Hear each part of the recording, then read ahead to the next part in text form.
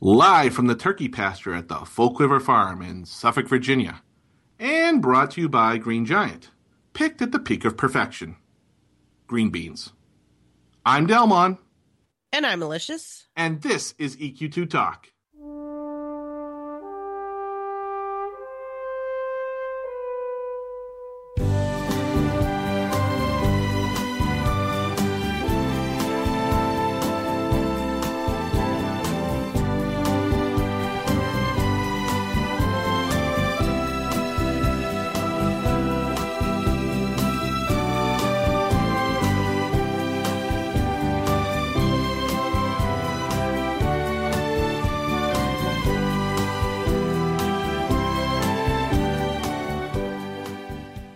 This is episode number 72, and we are recording on November 6, 2013. And Allie, why don't we still have theme music? I've been trying to find the answer to what does a fox say? Well, I think we should ask our very special guest this week, who is the expert in all things of what animals say, I think. Let's introduce Holly Windstalker Longdale, the senior producer for EverQuest 2. Welcome to the show, Holly. Hello, hello. You wouldn't happen to know what the fox says, do you? No idea. I deal in bears. Wow, why did I think of that? What does the bear say, Allie? We should have gone with that. Who writes this stuff for us? Not me. Holly, you are actually, I don't know if you mentioned, she's a 3-time guest of EQ2 Talk. You're the first one. Yes, this is exciting. This is our very first three-way here. Or three-peat. I was going to say hat trick, but no. So three-way doesn't mean what I think it means? I'm Canadian, so I don't know. Okay. Oh, you're not? Are you French Canadian? I probably shouldn't respond to that either. Oh, no. That probably won't go well. Yeah, but no, not with Allie, at least. West Coast Canadian. I'm actually American now, but I'm dual citizen. So the other coast Canadian. I think they say America's hat. Yes. I'm probably going to get in trouble for that. Or wear Canada's pants, depending on how. Oh, hey, there's an interesting one. I've never heard that one before. Canada's pants. I like it. We're off to a good start. As usual. No, I'm really happy to be back. Well, welcome back, yes. Well, let's ask you then, since your last visit with us about a year ago, what would you say as senior producer has been the biggest and best thing that's happened this year for the world of EverQuest 2? To be honest, I don't want this to sound cheesy, but SOE Live this year was a real eye-opener for us. And I think I referred to this once before, too, that we revived, after the SOE Live in 2012, we revived our Area 51 forum, where we invited, you are among them, Delmon, people to come in and share our fan sites and game experts to talk about some issues and on development and ideas the development team has. And I feel like our experience with the community has been a really good one in the past year, and it's really helping our direction in the game. And the entire team feels really solid and confident and really proud of the direction the game is going. And honestly, we do credit the community with that and the team who's listening to the community and participating, like Candor. Kyle Vully, who's our lead designer, is very involved with the Area 51 in the community. So I really feel like we're in a good place with the community and doing what's right for the game. So I'm thrilled at the way the game has gone. I think the content is second to none to all the rest we've ever done.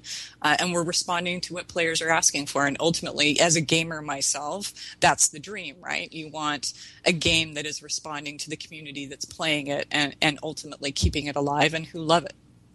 Well, speaking of direction, and maybe speaking of what the characters or the players want, talking about heroic characters, what we've been calling Insta Max level, or in this case, it would be Insta 85s. Yes. We have debated about this a lot on the podcast over, I don't know, the last year or so. And I think it was a bit of a surprise to a lot of players when you announced it at SOE Live. Can you talk a little bit about how this feature came to be and some of the decisions that went into it? Like, for example, why 85 and why not max level?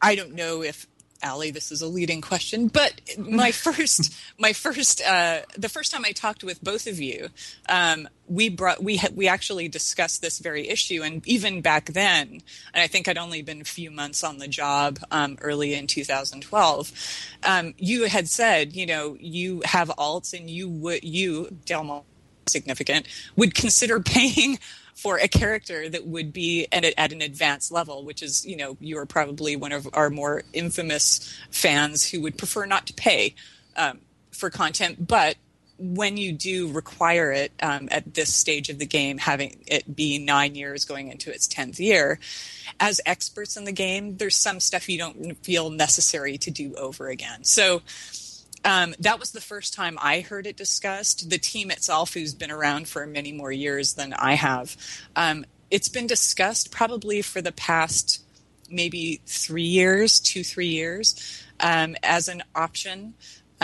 Because, and again, the feature itself, offering higher level characters, is a discussion in and of itself. Of course, the whole cost factor, what is it? What is the value of that? And do you assign an actual cost to it?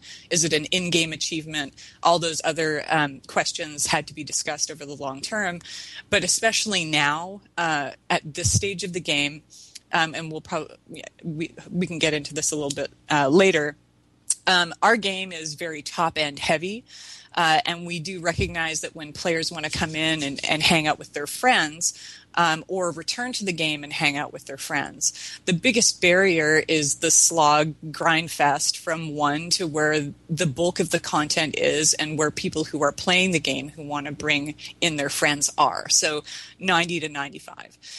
The reason we chose level 85 is because even as gamers ourselves and as devs, we don't want to give away the highest level of the game. We figured that was unfair.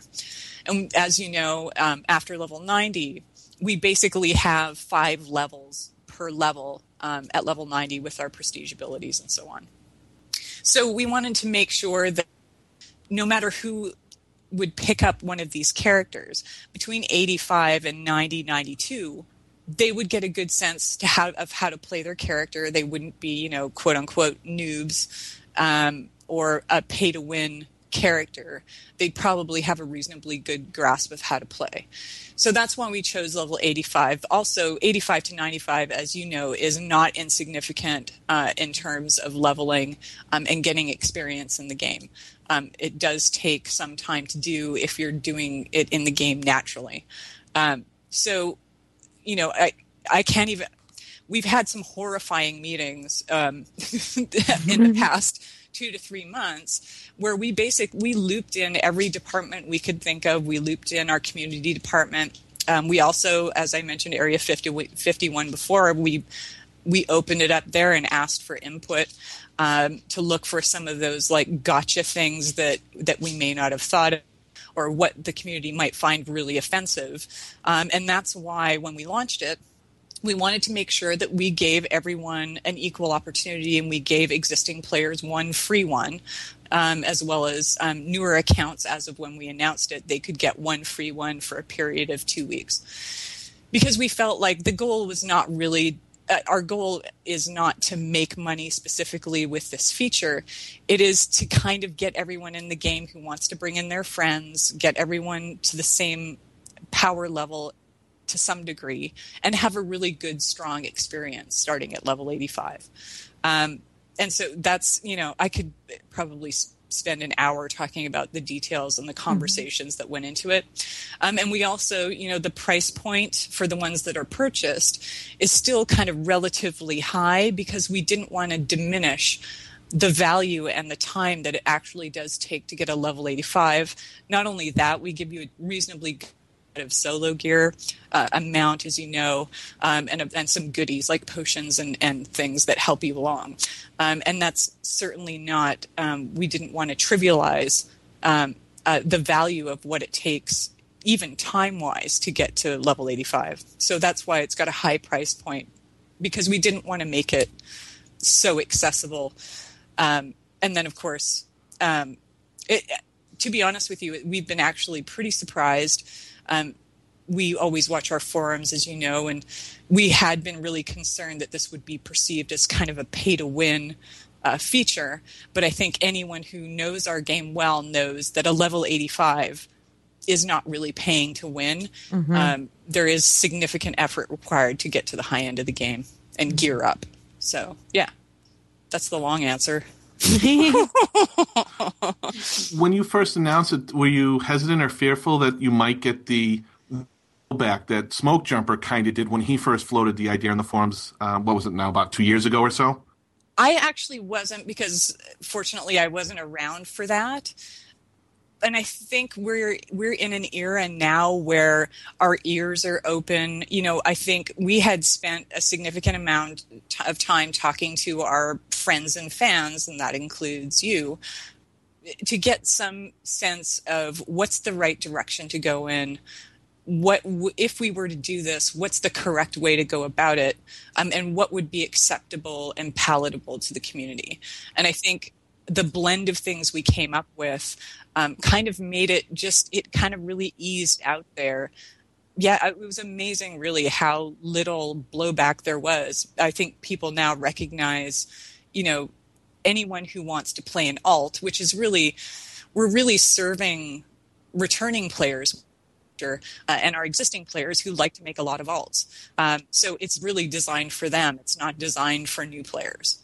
So we wanted to make sure we were factoring in everything we could that we'd heard from the community. And I think because of that, it was a bit more palatable. That and giving one away free to everyone, you know, diminished that perception that it's like a money grab. Is, you know, the notion that it could be pay to win. So I think, honestly, I credit the team and working with the community and the really good feedback we got. I think we came up with a pretty good balance. Were you surprised by anything that you've seen that you said, well, I didn't expect that? Yes. I can't give you the number of how many heroic characters were redeemed, but it's astronomical. It's far beyond anything I would have expected. And, you know, like I said, the goal wasn't really to see big sales numbers. This is about getting people into the game and playing with their friends. It's really about opening up access to the high end of the game where the majority of our population is, and I don't think that's a surprise to anyone. I can't, like I said, I can't tell you any numbers, but it's really astronomical just in those 2 weeks how many people redeemed and logged in to a heroic character. Yeah, I can say from an anecdotal point of view, when I was logging in that night, or those nights after it first launched, there was many, I think 3, perhaps even sometimes 4, I don't remember exactly, multiple instances of Great Divide spawning up, and only because there must have been players out there. Right. Yeah, it was fantastic. And all of us are still playing. You know, it's even for a lot of us who, I probably mentioned this before, but, you know, I played since beta, and even when I was working on the EQ team, I was a fan of EQ2, and even back in those days, Akil Hooper, who's our creative director now, he and I had been playing in a raiding guild in EQ for years. In fact, he helped me get the job at Sony as a designer way back when. And he and I were playing with an SOE guild, basically, and playing through all the content ourselves. And I have maintained, as we all do, you know, I kept the same character I had, you know, from 2004, I guess. Coming back, you know, I didn't even recognize the game when I originally came back. You know, when I had left the game, originally there were no AAs, and so I felt pretty gimped. And even now, you know, playing new characters, I'm fine. It's kicking up my old Shadow Knight that, you know, I start to feel a little, you know, I felt like I was the expert then. You know, I remember when I got my prismatic weapon, you know, I was godly at that point. And now it was laughable when I logged in again. So being on the heroic characters, there's a really strong feeling of safety and kind of re-winning the game, and we're all kind of getting deeper into the content we've all been developing recently. And it's been a real joy and eye-opener for us, and you'll probably see or have seen some reactions to that in the bug fixes and things that we kind of massage and update as we go forward. So the tutorial system update, that was part of that. Because it was a disaster, in my opinion, with all the big weird windows, and there were some little purple question marks and a bit of this and a bit of that, and it was, in my opinion, it was sloppy. So we started cleaning things up because we're re-energized and invigorated by kind of re-experiencing everything again. And I can tell you, as you have, we've all played the 1 to 90. Almost, it probably feels like infinite times. So that stuff is pretty polished. So it's now like getting to the end game where, we're really starting to really pay attention to the polish and things that we may not have seen for a couple, 2-3 years with Velius. So yeah, it's been great for us. So you talked about it being an astronomical number. Was this a win back? And if so, obviously, if it was, I would imagine it has been a success. But was that the intention? Yes. Yeah. I mean, it's funny, like I'm sure you can appreciate in a year you look at, okay, well, what's our plan? And we collaborate with our marketing department and so on in PR. And it seemed like, outside of what we would typically do with a game update or an expansion, we thought, if we're going to do this heroic characters feature, then we should probably tie it to something that we do call like a win-back campaign. Ironically, the win-back campaign we usually do is to invite our players who haven't played, and I think they went back many years of pre-existing characters, pre-existing accounts, and invited them to come back. And typically what we do is we give them an offer. If you subscribe, we'll give you some goodies, like a house or a mount or something. But attached to that this time, we had this heroic character feature, which wasn't really part of the win-back program. It just seemed like a wise time to indicate that we had this feature available. And that alone, I think, the offer of a, try a level 85 character for free, it really did wonderful things for us. I can honestly tell you the number of people logging in on a daily basis has been, we haven't seen numbers like this in a long time. It's really good. It's been really great. Yeah. I actually have 2 real-life friends who played at launch. Then when that other game by that other company came out just about the same time EQ2 did, they transitioned over to that. But now with the Insta-85s, they've decided to come back and give it a try, and I think they're enjoying it. It's a steep learning curve. Yes. Especially, when you jump in there and there you are in Great Divide and you're 85 and you've got all these buttons and all these things at you. You spend a night or two just trying to read all the things and catch up a little bit. But I think they're enjoying it. And I think it's been a good experience because it brings them back into, and it's not, gee, Del, can you come take me through whatever low-level zones. I almost don't care what those low-level zones are. Just race me through the Stormholds and the Enchanted Lands and the wherevers so I can come play with you. Right. Well, and it was cool because one of them, at least one, he just joined us, what we were doing, and we didn't have to do anything different than what we were going to do. And he could just come along. Well, that's amazing. He did. He sat down to med. And we all made fun of him for it, and we're still making fun of him for it. And he hangs his head in shame every time we remind people about that, because we were out grouping. I said, "Why are you sitting down?" He goes, "I got a regen man." I go, "Stand back up. You look like a noob. You're embarrassing me. Stand up." That's hilarious. Yes. You take out the fit button. And it's a really good friend who outs you on the podcast. Absolutely. That's awesome. So let me ask you, during the summer, we had Darkness Dawns Game Update 67. Yes. And I have to say we saw some pretty awesome jaw-dropping animations going on with that game update. Yes. Can you talk a little bit about some of the behind-the-scenes that went into that and, how all that magic happened? Oh, Lord. Yes. So basically, I'm sure you can imagine it all started with this notion of, we have to have, we really want to, and you've heard me say this 100 by now, I'm sure, that, our goal is our show not tell philosophy, right? We want, when epic things happen in the world, we all think it's a bit bogus to read about it in a quest text. Those epic events are things that players really should be a part of, right? And that's also part of the reason why we've made most of the events in the game accessible at all play styles, because there are certainly some things that raiders to some degree should be privy to, gear, etc. But when we're talking about a story that affects the world, that ultimately impacts everyone, if you're a role-playing character in that world, you should all experience it. So we started with that. We knew what event was going to happen with Jelinek, Carafirm, etc. So we sat down, well, I didn't. The design team did, and they worked out a script, and they had a bunch of read-throughs, and then determined what they wanted to do. And then I'm not sure if you're familiar with Toby, but Tom Toby's been around with us for a long time, and he's one of our crazy, amazing senior animators. And he basically pieced it together. And when you see the workups and of what the progress of it, what it takes with vertices and placements in the zone, and how you trigger off all these animations from single locations and all this craziness. I think we initially had the notion it would be something relatively simple in a Cobalt Scar instance. We had planned it to be probably 2 to 3 weeks of work, and it came out to about 2.5 months.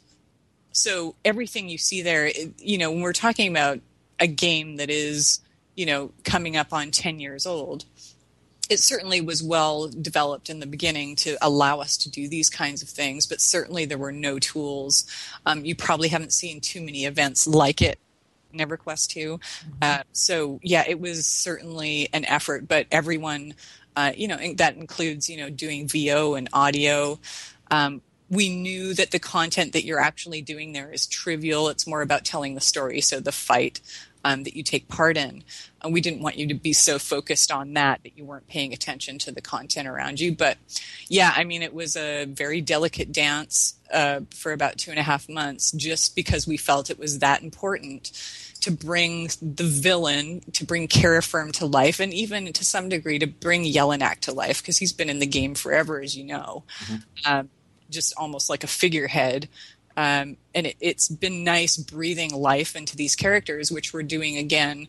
You'll see that more in Tears of Veeshan, where I think as of beta today or tomorrow, all the VO and flavor VO that we've done is going to be added to the dragons and the other characters, and it really makes a big difference.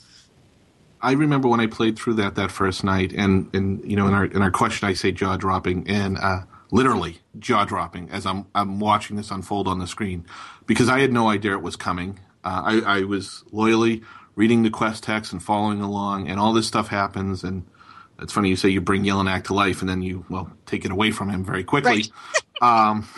Moments later. Yeah. And then and I hope this isn't too much of a spoiler, you continue along in the quest a little bit more, you go back to the tent, and... oh, yeah.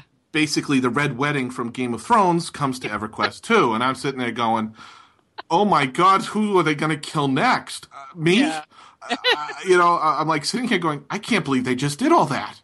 Yeah, it was actually the tent. It's funny how these things develop, because the actual event in the tent it happened so quickly originally, how we script things together and we pull these pieces together.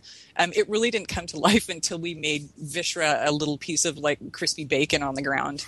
Because we had some of the animations and that made it clear that something was happening, but at that point it wasn't clear that Vishra had just been killed by Lucan. So that was one of the more fun ones to get that right with the crispy Vishra. I'll say it was a tough night of gaming for those of us who read the stories. I was like, oh, who's next? Right. And you obviously know the history with Antonia and Vishra. That's what even made it a little sadder. Right. But that's the thing. I'm really proud of our design team. They're not afraid to tackle those kinds of issues because we can't make really good villains without those kinds of events.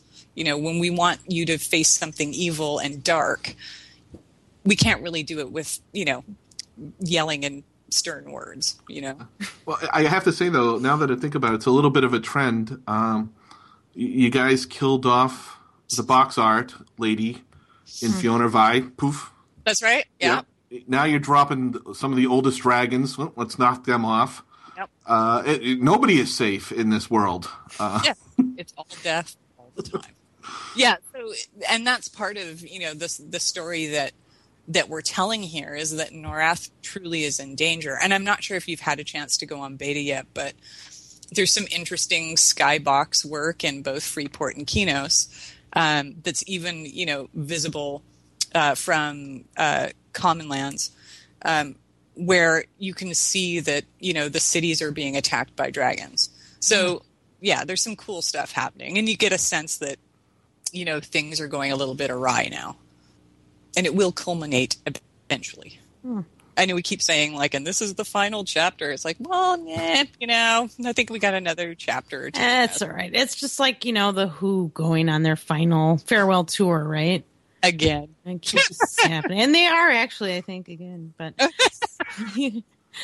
but this is really the end this time, for real. They're not holograms or something. I should say that. Sorry to all the Who fans out there. So if they're alive. So, sorry. Right? Sorry, I said that too. The Who in Etherneer. We could probably pull that. Sorry. Go ahead, Del. Okay. So the Age of Discovery was recently divvied up into bite-size, fun-size, I guess you could call it, maybe, coming on the heels of Halloween, purchasable features in an a la carte format. Yeah. Can you talk about why now and how have sales been on those fun size parts? One of the things we noticed, and again, this is kind of all goes back to, listening and watching the issues that we find out there. It was kind of an odd state to be in where we had consistently, since December 2011, 2 expansion products for sale. So anybody who would be coming back to the game automatically felt this obligation to buy them both. And we felt that was pretty unfair if they didn't understand exactly what they were getting or what the required purchases were. And we know for some people, there's some features they wouldn't necessarily want. They wouldn't want to necessarily spend that money. If, for example, they just knew their friends told them, you have to get mercenaries. So if you want to play. So if somebody just wanted to do dungeon making, for example, or a decorator wanted to do the dungeon piece, reforging as well. So, so we decided to it was probably the right time to break it out, have one real expansion product for sale to keep it simple for everyone, and then make it accessible. As you know, it's available for SC. And we thought at this point it was probably fair to just allow it to be a la carte. So our goal is to remove as many of the frustrations and punishments and unfunness that may exist, or the perceived unfunness, and keep it simple. That's the goal, just so that you can get in, play, have a good time, and not feel like there's all these barriers to you doing what you want. And it's been successful. Can you talk about how sales have been? Good. Yeah, I mean, I'm sure you can appreciate probably prior to heroic characters, most people who are our general audience had those features. Mm-hmm. But it's surprising how many people, given that we did see a lot of returning players come back, how many people picked up. The bundle did really well. But it's surprising to, I'm sure you can appreciate, Mercenaries was one of the most popular, Beast Lord. Mm-hmm. It's done really well, and I think it was definitely the right thing to do. Yeah, I was going to ask what's the most popular feature, and I would probably guess Mercenaries. Yeah. Yep. Yeah. Mercenaries, Beast Lord, and then I believe it was Reforging. Which I feel I can't live without Reforging anymore. But so you had. Yeah, sorry. I was going to say, at some point, Kander and Zelgad, or Kyle Vully and Michael Gans, our systems designer, they have a lot of stuff they want to share with players and you guys about how important reforging and itemization is going to be. So yeah, reforging, very important. Will be. It is now. Oh yeah. Earlier, you kind of hinted at this. What is the correct pronunciation? Is it Veeshan or is it Veeshan? Or as Del likes to say, Veeshan. Oh, wow. He always finds a way to mess things up. It's Veeshan unless you hire an actress or actor with an English accent to do your V or your marketing video, in which case it becomes Veeshan. But it's Veeshan. Interesting. Yes, it is true. I say Veeshan. Do you really? I do. I try, and I get reprimanded every time because Allie says it's not a hair care product. I guess every time I think, you get that silky, smooth, bouncy, full body Veeshan style hair. That's what it sounds like to me in my head. I don't know why dragons are promoting hair care products, but that's what I hear. For Christmas. Yep, and I butcher it. But let's talk a little bit about the expansion. Originally, it was going to be scheduled to come out in October, but it got pushed back into November now. Has that given the team more time to put some more finishing touches and some more polish on it? Yes. Yes. So we extended the date. We had our original date for SOE Live. And as I mentioned, we learned a lot. We're a pretty flexible team. We know when we hear good, smart feedback, and we made some changes in direction as a result.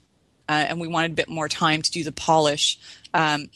So basically it was about tying up the loose ends. The amount of trade skill content coming in the expansion far exceeds what we originally planned. The depth in the content. They're even, we're still making tuning and adjustments and changes now based on the feedback we're getting as well as our playthroughs. It'd be nice if we even had a bit more time. But, our goal is to make sure we do polished content. And as you know, we made some significant changes with the stats and itemizations to try and make the game more fun and smarter, So, yes, we spent a lot of time on it. I just have to say, I was playing in High Keep today. Some of the work, like Chris Gerlich, one of our designers, who's a relatively newer one, though he's been at the company for a long time. He was an apprentice for a while, but we brought him on full time. He's done some incredible work in High Keep. There's so much flavor and detail. You'll see goblins doing handstands, walking around patrolling, doing on handstands. They're drinking. There's a band in there playing music. There's the random pig walked by named Henry. And that event, I won't give you any spoilers, but they're very, even for the advanced solo content, it's very event driven, kind of fun, puzzly. The banquet room in High Keep, there's a big food fight that you get to watch before, there's no aggro, so you get to see them throwing chicken legs and stuff. It's crazy. It's amazing what they've done. It's really makes it feel like you're not just there to punch stuff in the face. It's a So for those players who haven't been reading the quest text or following the lore, which I'm sure is a horror for you because, being the lore lady of the old days. Can you talk about why we are off to the Vesspyr Isles? Sure.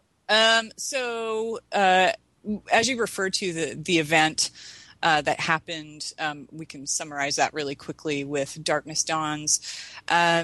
Basically, you have Terraform's made off with the Tear of Veeshan, which turns out to be a very powerful artifact.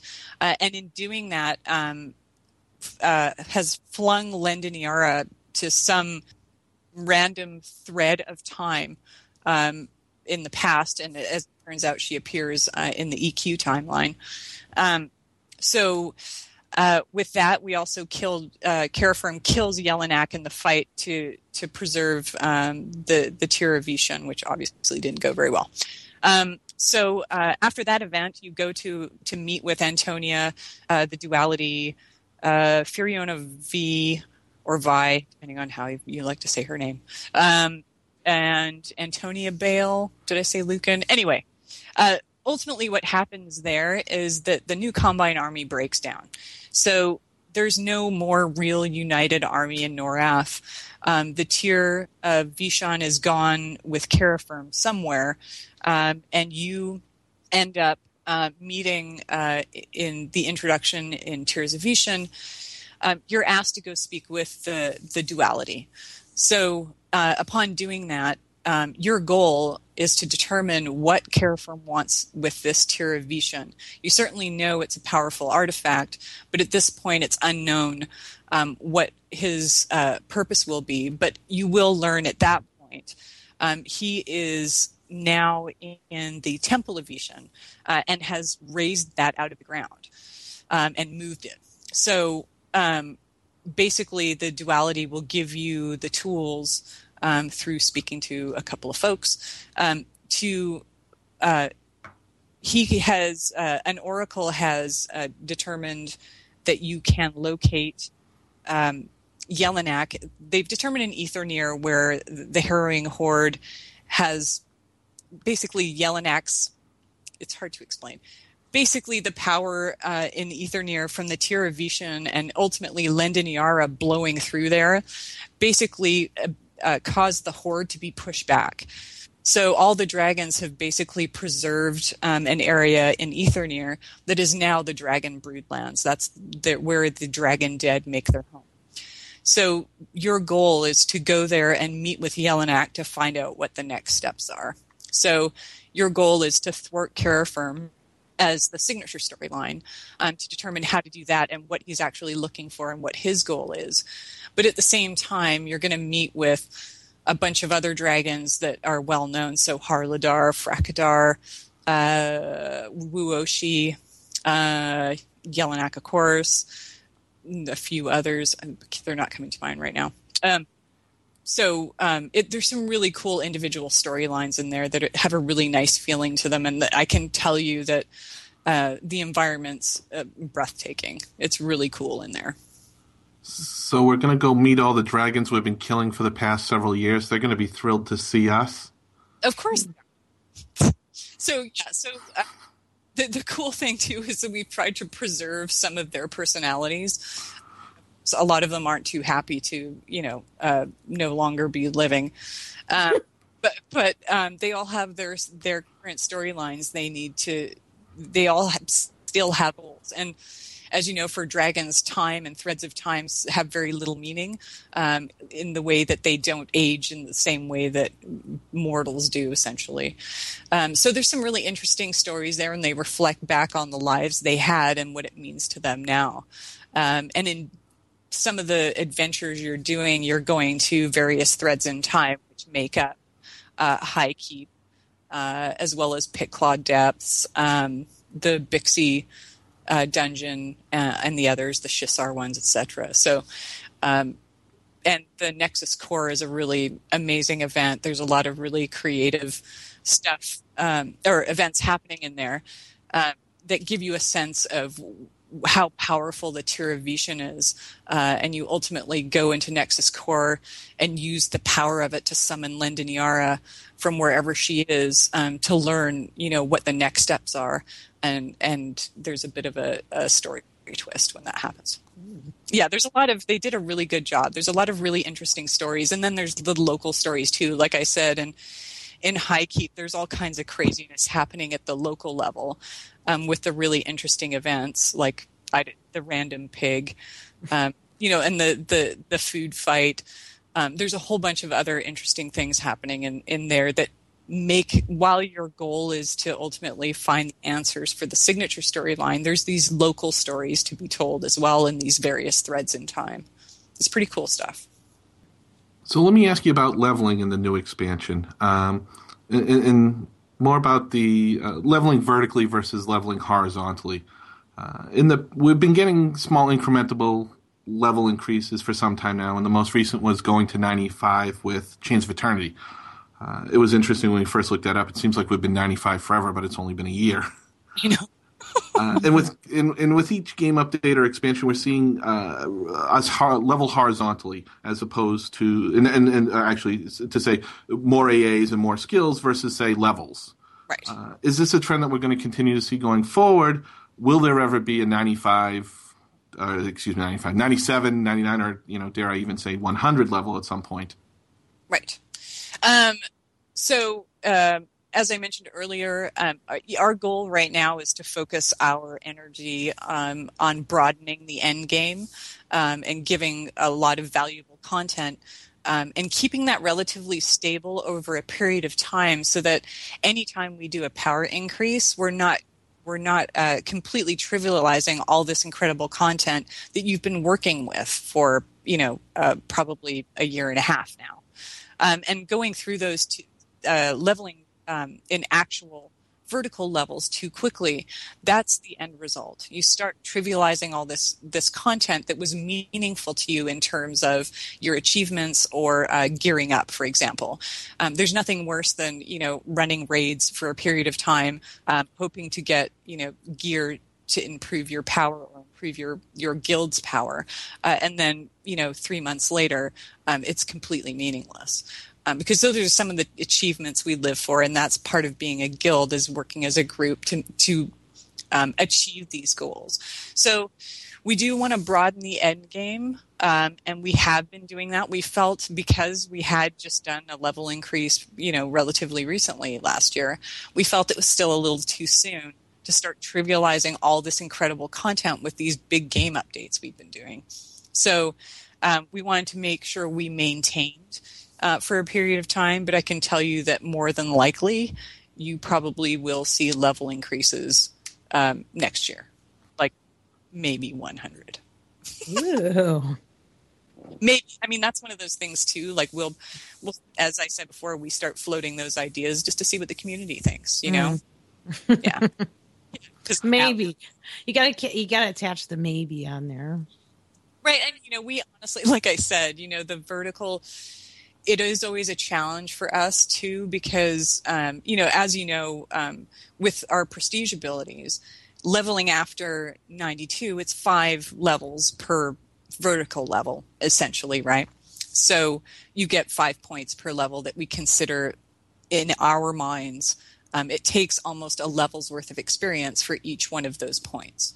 So we did want to build out the game horizontally, like you said, because vertically, for us, creating enough content to level up and have it be fun and meaningful when it is a single pass through to go from, level, let's say if we said 95 to 97. Not only have we trivialized everything previous to that level, all you've done is race through that to get to level 97 probably in 2-3 days. Mm-hmm. And we don't know how much value is in that, right, for the players or for us, Right. I absolutely agree. I think the horizontal progression is far better than the vertical because, again, it's not like I get to 96 today to enjoy level 96. I get to 96 as a means to get to 97 or whatever the end is. It's not like I stop and smell the roses and go, oh, let me enjoy all the 96 content there is here. Right. Because there really isn't. I mean, it's only 2 levels. Right. Exactly. Yeah, it's a challenge. So, yeah, we're constantly trying to keep that in mind. But you're right. We are definitely focusing more on horizontal progression. When we had Candor on the show a little while ago, he talked about best in slot items becoming available from different playstyles instead of it sort of following the traditional route of best in slot coming from raid content alone. So is this something we can expect to see with Tears of Veeshan, where best in slot items come from something besides just epic times 4 mobs? Yes, and that is happening in Tears of Veeshan, but it's all relative too, right? So let's say in advanced solo content, you get a best in slot from that content. It may have abilities or or a proc that is specifically useful to soloing. So it's very difficult to talk about this, given that the designers have done a really great job to make sure that these. So the quick answer is yes. But there is a lot of detail on some of these items that are very specific to the play style that you derive it from. So I'm trying to think of an example. Like I believe there's a solo item that has, I think it has an AE proc. But if you wear that best in slot item in a raid, someone will punch you in the face, probably a guildmate, because you'll aggro everything in a wide space. So, and that's actually happening in our testing. There's an item that's best in slot for solo that all the raiders are wearing, and it's gimping all the raids. So, but like I said, with reforging and the way they've structured the item progression and the way you can upgrade your items, there's going to be a lot more flexibility in what you can do with your items. There's a variety of sets available too. And reforging, as you know, has been altered. So you can literally, you're not losing stats when you're shuffling them around anymore. You're not losing a percentage. So I think you're going to find it a lot more flexible. And there's basically a mini game involved now if you want to be structuring your items a specific way for your class. It's pretty cool, actually, if you're into that level. Of course, if you're not so much interested in min-maxing, there's always the easy kind of templated option for the players. But you're right, yes, there's going to be best in slot for every playstyle. A best in slot item in each playstyle, not just all for raiders. I'm very excited by that because I like to enjoy all the playstyles, the solo, the heroic, and the raid. But in the past, what we've seen is when you raid, you get the best. And it kind of trivializes the chase that could be in those other playstyles for you. There's no reason to go back to those other playstyles because you've already punched the biggest mob in the face and taken the best stuff. Right, exactly. And it's hard to get a group. So it's very hard to get a group, you're right. It's very hard to farm shinies nowadays. We're hearing that this expansion, it's going to be required that players be flagged for some raid zones or to potentially unlock certain loot. Can you talk a little bit about why this old school philosophy maybe is coming back a little bit? Sure. It was coming back, and we changed it. So I believe you only, at this point now... Okay, so I'll answer. It's a two-part question. So there was a mechanic where if you had participated in killing the mob, you wouldn't be allowed to loot it or loot the item. So yes, if the question is, was that to curb SLR? Initially, yes. But after, again, like we talked to the community and the players, and some of the feedback we got was, I might want to just bring my alt in, and I'm in a, I've got a family group, and now I've got I have no flexibility, or my guild will never let me park an alt. So, this is now, that stuff's going to rot and it's wasted. So we thought that was no fun either. Even though, as you know, we don't condone or support SLR. We also don't want to start adding restrictions that really just force players to figure out workarounds. Like somebody will figure out a workaround and it'll be a pain in the butt and it's just not fun.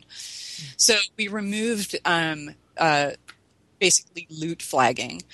So that's out. The second part of that is there was a system of progression and flagging for raids, but we've removed the majority of those. And I believe now you just have to do one of the Shisar zones, and only one person needs to be flagged to get into the raid zones. So only one person in your entire raid would have to be flagged. And was that also changed as a result of player feedback? Yeah, it's again going back to this, yes, there's some things we wish we could curb, for example, we're not huge fans of SLR, but at the end of the day, if that's ruining the experience for, if SLR, it's probably a low percent, let's say 20%, let's say all the 20% of the instances that were run of a particular dungeon participate in some level of SLR. What about the 80% of the people who are in the family guilds or just want to bring an alt in or maybe want to give a friend a piece of loot? It just makes it so much more restricted and punishing unnecessarily. And yes, we don't support or approve of SLR, but at the end of the day, we want people to have fun. Loot is a primary component of our game. And the more we restrict that and the more rules we add, the more complicated it gets. And our goal is to keep it simple. We want people to be able to have access to the content. We don't want people to get into grinds or, getting back into that whole, the flagging cycle and treadmill for a guild because nobody liked that. It had a way of extending the replayability and the life of the content, but I'm sure you would agree that nobody enjoyed it. Yeah, our goal right now is just to keep it accessible, but we did want something in place to ensure that, there is at least some effort to be appropriately flagged for that level of content for the raids. This whole topic is, I'm torn on it. I like the old school philosophy that kind of Zelgad had posted about on the forums. I like that. However, on the other hand, I will be extremely happy if I never see the insides of the Plane of War again. Right. Because I've been there to the point where I cannot take it anymore. I start losing it every time I see a flag is planted in Drunder. I think a puppy dies somewhere. So I like that old school. I like that everybody should have to earn their gear. I don't like that SLR is a victimless crime. I think people, their achievements and what they wear and what they have should be a credit to what they earned, not riding on the coattails of an alt or another character. But on the other hand, I see that it's entrenched in gameplay today. And I think about myself going back to the Plane of War, and I never want to go there again. I don't know if I'd want to run backflagging raids again, or selling back flags, or selling slots. I mean, right. If you think back to the old days with the mythicals and in the ROK era, guilds became sellers of the opportunity to get your item. Right. I don't want to be in that role someday, and I could see our guild falling into that trap at some point. Backflagging is the most enormous waste of time. I can't tell you how much time my old raid guild spent backflagging, and it was like, you got to find out what's on the agenda for the night before you decide whether to log in or not. It's just awful. So any backflagging that's removed is great, I think. Second piece of this too. So while there's a difference between doing basically forcing mechanics on guilds and groups with flagging. So consider that, like a hard system mechanic of prevention, let's say. However, this expansion, more than any I know in recent memory, is entirely dependent on gear and stats. So, and we're actually looking at some ways to do some really nice indications for players so that when you do go into a dungeon to do the content that we've laid out for you, that you've got some indication that you're wasting your time because your stats and your gear is not good enough to survive. So that goes for advanced solo content. So, for example, I went into beta only moderately equipped with beta gear. I picked up a quest for high keep, and I went in and with my merc and literally could not do the content because I didn't have enough crit chance. So we are trying to find elegant ways. Like when I talk to Zelgad, our Michael Gans, our systems guy, I practically go blind with all the math. But find nice, simple, user-friendly, gamer-friendly ways to explain, there is plenty of loot out there for you to gear up with. It's all part of the overland progression, and you as raiders will probably be well into the stats needed to do the advanced solo content, so it's not going to be as much of an issue for you guys. But if you're starting out as an advanced solo player, there is a progression that you're going to be required to do, and that goes for the heroic content that has its own set of required gear. So like I said, best in slot for each playstyle really does mean something in this expansion. It's not just unilateral gear. You're going to have to get upgrades. And it's a really good system. Like I said, it'll be interesting to see the global reaction. The reaction on beta has been really positive because there is this essentially a gear mini game that's meaningful, that has choice for you and your character, that allows you to tinker and really affect how your character plays. I thought it was, and this is probably terrible to say, and I hope Michael doesn't hear it. Initially, I thought it was more lip service than anything. But with the reforging, I can tell you, with tinkering with my gear for maybe 30 minutes, after I got out of high keep and was really embarrassed and yelling at people, my experience was 100% different. It was 100% fun and a joy to play after I understood it. So our goal is making sure it's well understood. And so it's not frustrating, because when I said I was yelling at people, it was an experience where I felt like I was unfairly being punished for not having information. Basically, going into a zone with a quest that was freely offered to me by an NPC means to me that I should be able to do it.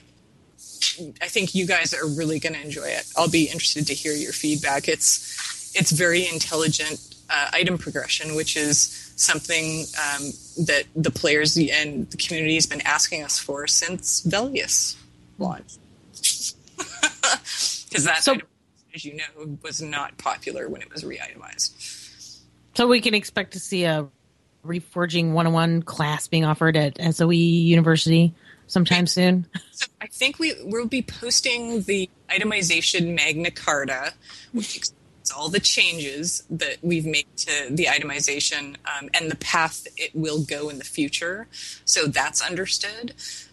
And then there is, I think I may have mentioned, Candor is really ready and willing to talk to anyone who wants to listen. And we'll be posting it pretty openly too, and hopefully have something in a tutorial in game that explains the updates to Reforging and how critical or meaningful that will be now that it's much more open and fair and actually does affect your playstyle and your effectiveness ultimately. It's really cool. I'm really excited about it. I'm really not a min-maxer myself. But once I got into some of it's pretty basic detail. They're pretty good at keeping it fairly simple.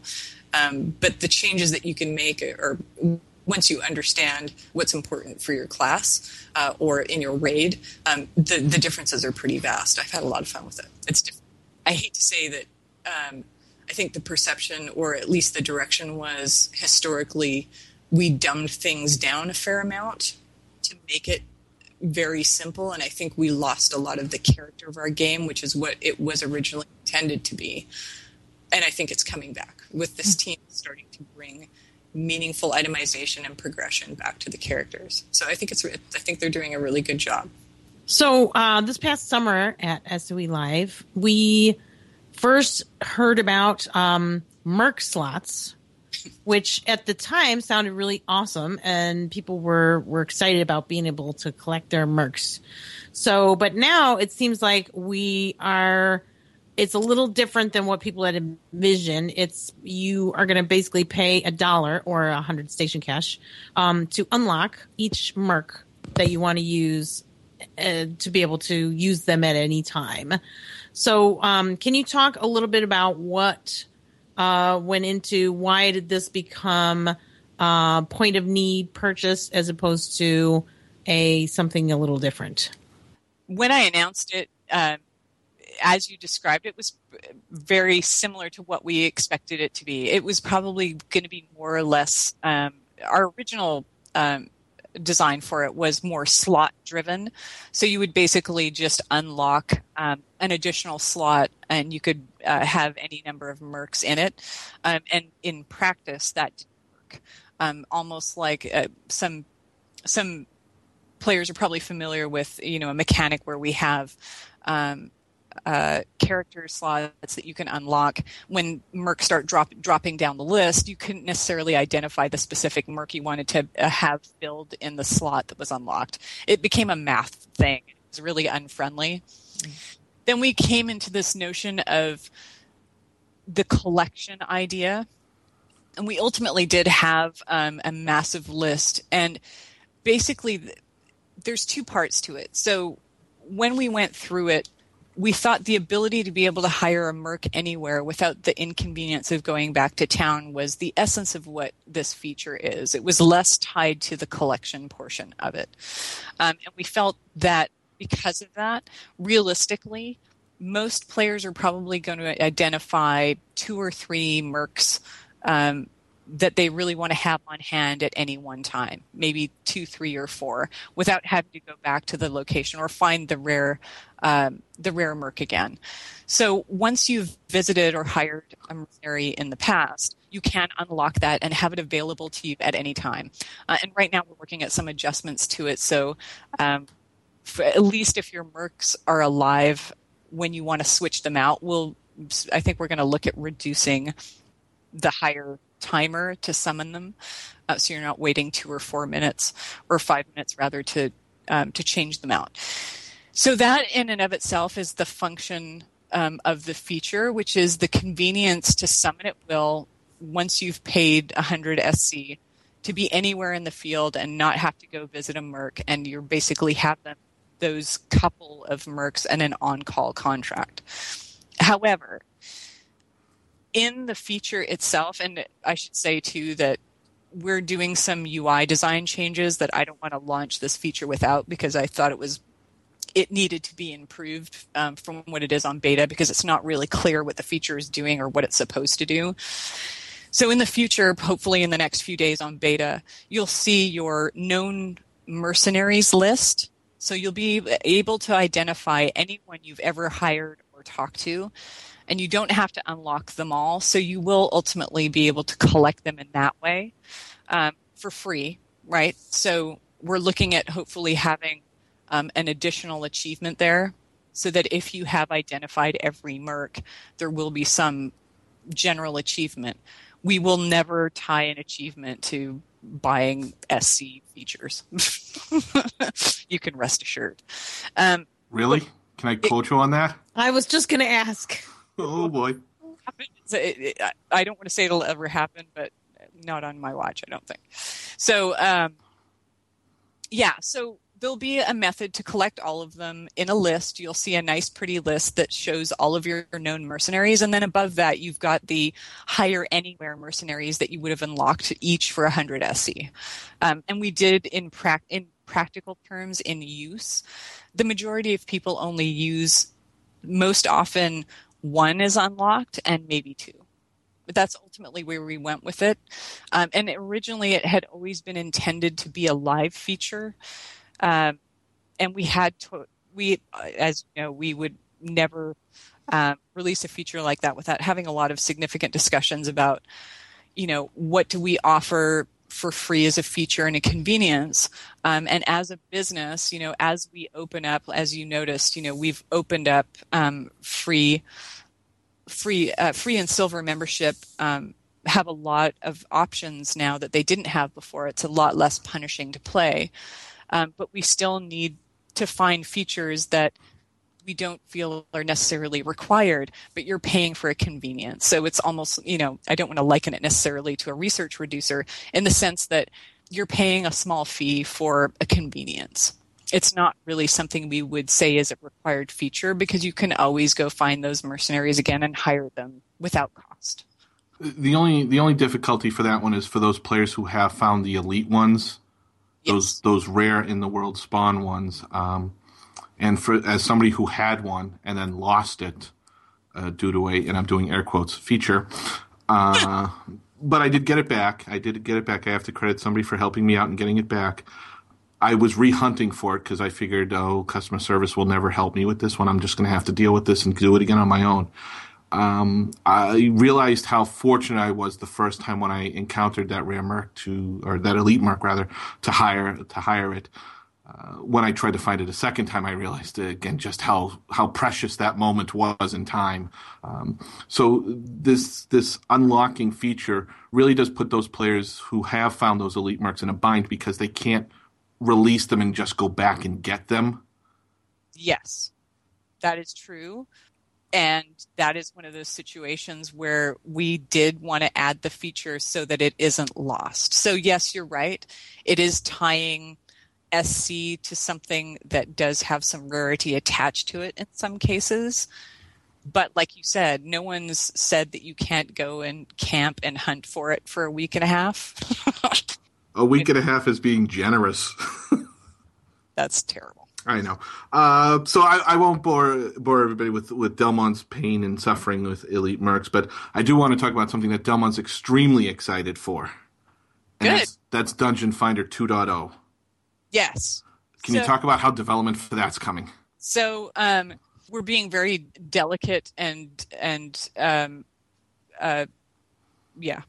being very careful with this. So as of November 12th, the matchmaker backend of Dungeon Finder that we've improved will release. So we'll actually start seeing smarter groups for Dungeon Finder and for Battlegrounds.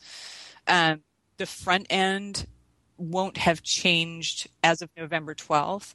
The UI we're iterating on still, so that does have the whole group builder function. It will have unique group builder functionality.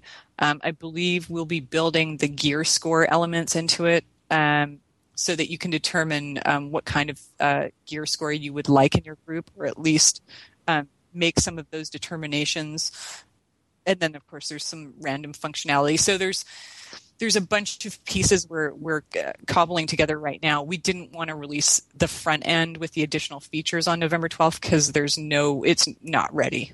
We want to make sure it's very carefully done and very polished and works exactly like you would expect it to.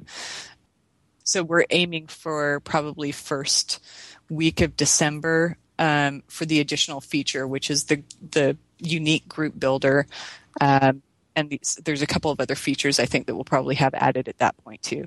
But we're being very slow and careful with it, very much like we were with you may have noticed, with the heroic character, we spent a lot of time on the UI, which I don't think has historically been done in this game, because we want everything to be pretty well understood. The game is complex enough as it is, and we want to make sure that, it's all fairly easy to consume and understood. So, so far the UI looks amazing. But we'll keep making sure we iterate on it, and it should be a lot of fun and useful come December. Well, I'm very excited. I was looking forward to Dungeon Finder 1.0. It didn't really pan out as well as I had personally hoped.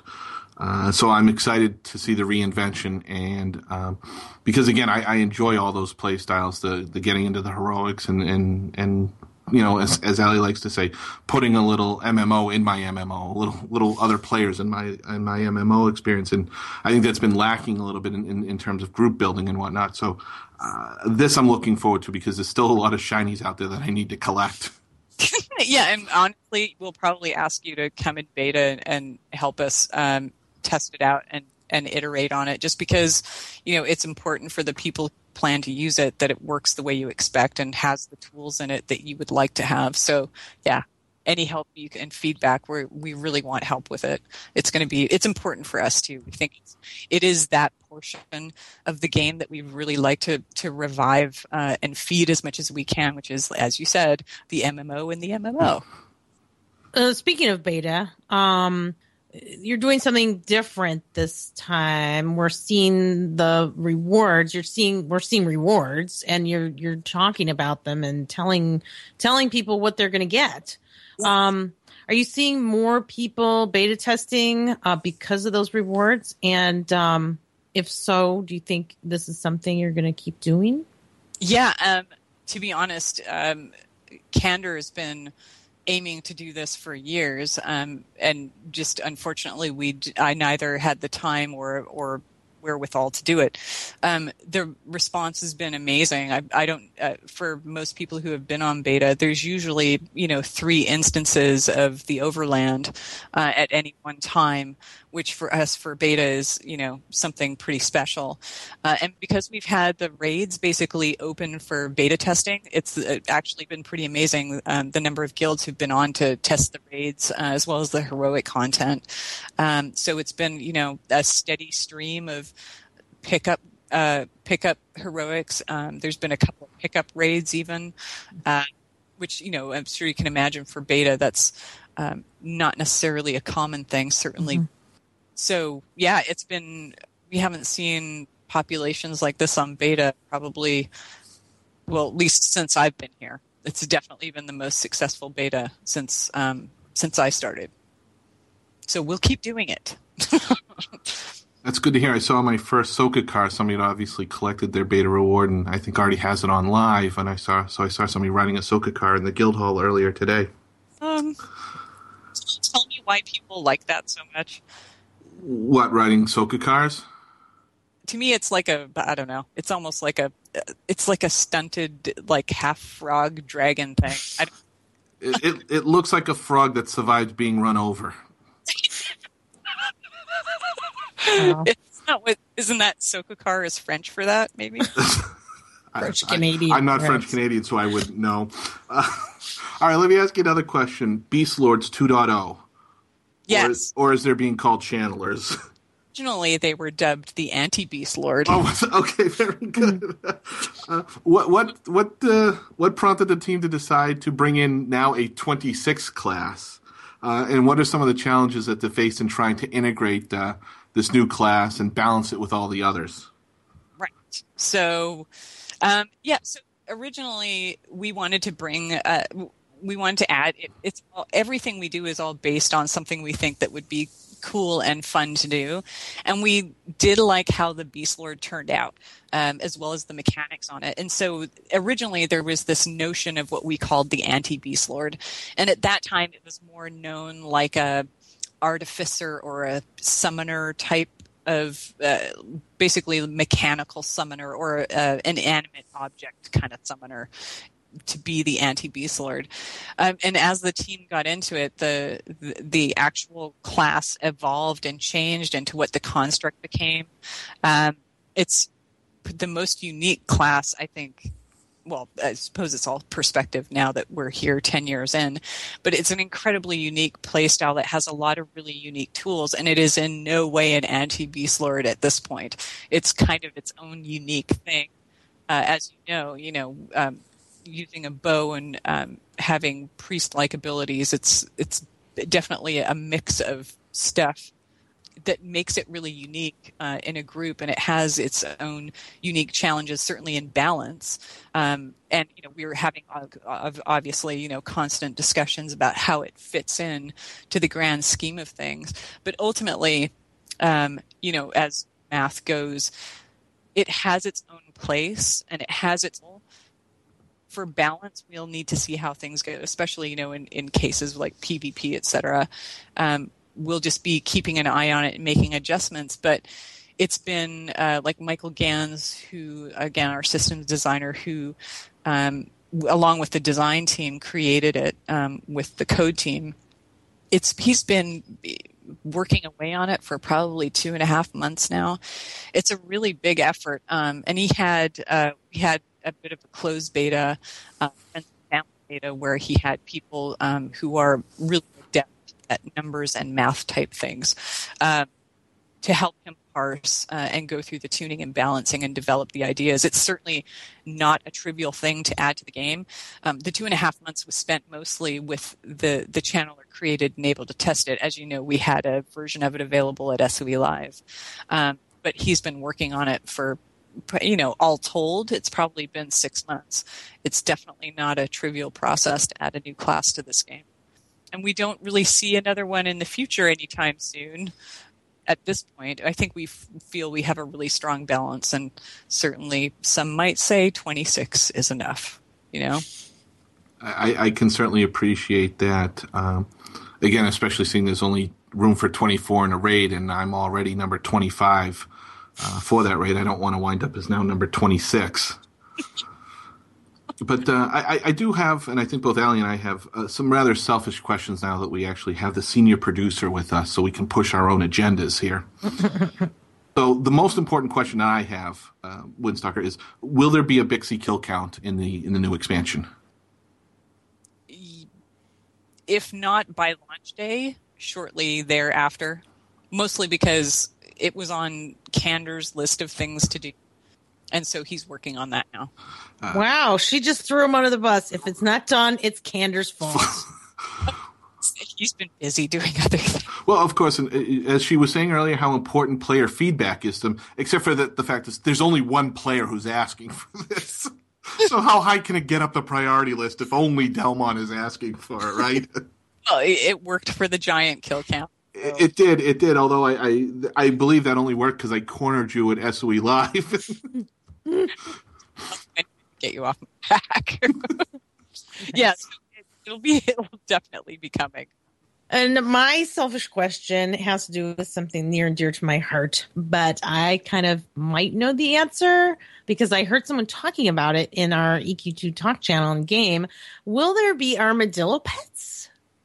So, you do have a friend on the inside who not only, yes to armadillo pets or a type of armadillo pets, but you will also find some very specially named armadillo pets come launch day that should have great meaning for you. I can't tell you how excited I am. And to both of you, I have to say that these two particular armadillo pets are very aptly named. Well, now I'm going to have to take that day off. Or the day after, maybe. I will. I'll let you know who created them for you. Oh my goodness! But let me ask you, the expansion in general, Holly. What aspect of it are you most excited to be playing on launch day? What are you going to dive into right away?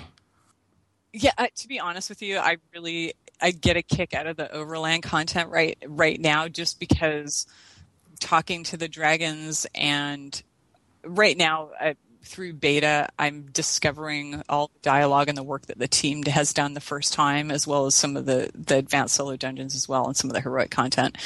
It is really well done, really good in character content. There's some really good, unique storytelling, and as you mentioned earlier, as the lore lady, I'm very particular about the stories we tell and how well we tell it. And honestly, in the Overland 2, the team has put some speed boosts as well in the environment.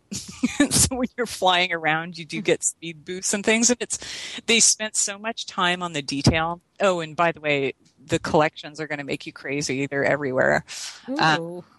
Tons of trade skill stuff. There's trade skill collection. There's so much content in this expansion that I'm just super excited. And also, my biggest joy when I play any expansion is listening to the chatter. That's what I look forward to most on a launch. And if they yell, I log off.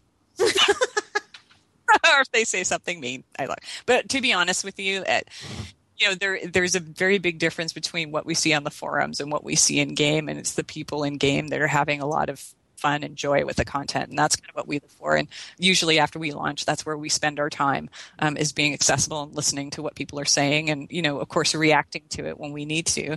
But mostly it's that satisfaction that we've that the team and the entire team has done really well and done a good job, and the players are always gracious, and that's what we do this for, right? Is to not that we need appreciation, but we just seeing people have fun and talk about how things are is what matters to us.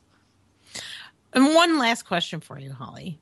Since we've had you now 3 times, we've already asked you the most important question of all about whether you prefer bacon or ham. Yes. How about now? This is the most important question, 2.0 or 3.0, I guess. Cranberry sauce, fresh or canned? None. Well, that question backfired. I couldn't even make choice because cranberries the way Delmon feels about onions. Oh wow, that's harsh. That is tough. That is tough. I mean, I'll admit onions are my food nemesis. Right. But I have to say, I love the cranberry. I'll do both. Would you eat really? Oh yeah. What's in a raw cranberry that's of any interest? I don't know. I just love them. I love them when they dry them out and make little craisins out of them. I love craisins. Craisins are good in a salad. Yeah. Oh, muffins. Yeah.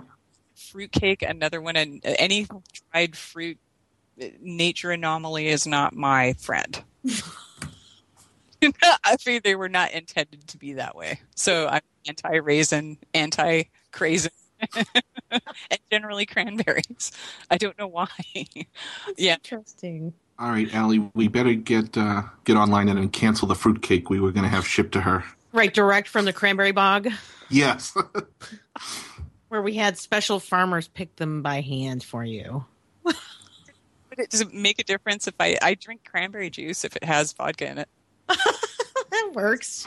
Vodka kills the taste of all things. We'll have to make that a third choice: fresh, canned, or alcoholic.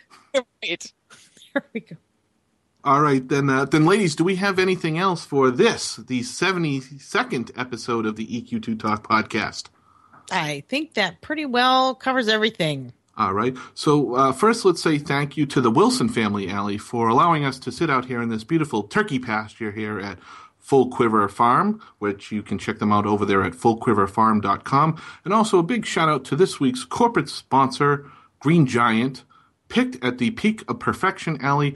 You can get all your frozen green beans, your corn and butter sauce, and all that. And don't forget to say hello to Little Sprout over there and give him a big ho, ho, ho, Green Giant. If you'd like to reach us, you can send us an email. I'm at Allie@EQ2Talk.com. And I'm Delmon at EQ2Talk.com. You can reach us in game at EQ2.unrest.alicious. That's ALISCIOUS. And I'm EQ2.unrest.delmon. That's DELLMON. You can join our in-game chat channel. That's EQ2.unrest.EQ2Talk. You can also check us out there over on the Facebook, where we are facebook.com/EQ2Talk. Or follow us on Twitter at EQ2Talk. Hope everyone will join us again for episode number 73, and we want to say thank you very much to Holly for taking time out of her very busy schedule to join us here. We hope that you had a great time with us. Naturally, and I want to wish everyone happy holiday season, and we hope to see you in game. Thanks for having me. Hopefully you'll come back for our first four-way, Holly, and say goodnight, Allie. Good night, Allie.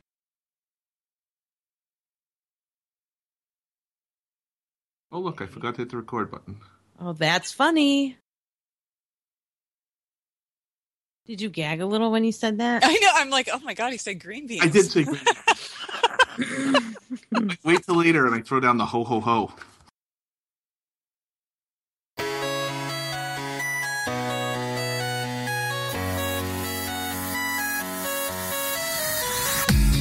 Dog goes woof, cat goes meow, bird goes tweet, and mouse goes squeak. Cow goes moo, and frog goes croak, and the elephant goes toot. Ducks say quack, and fish go blub, and the seal goes ow, ow.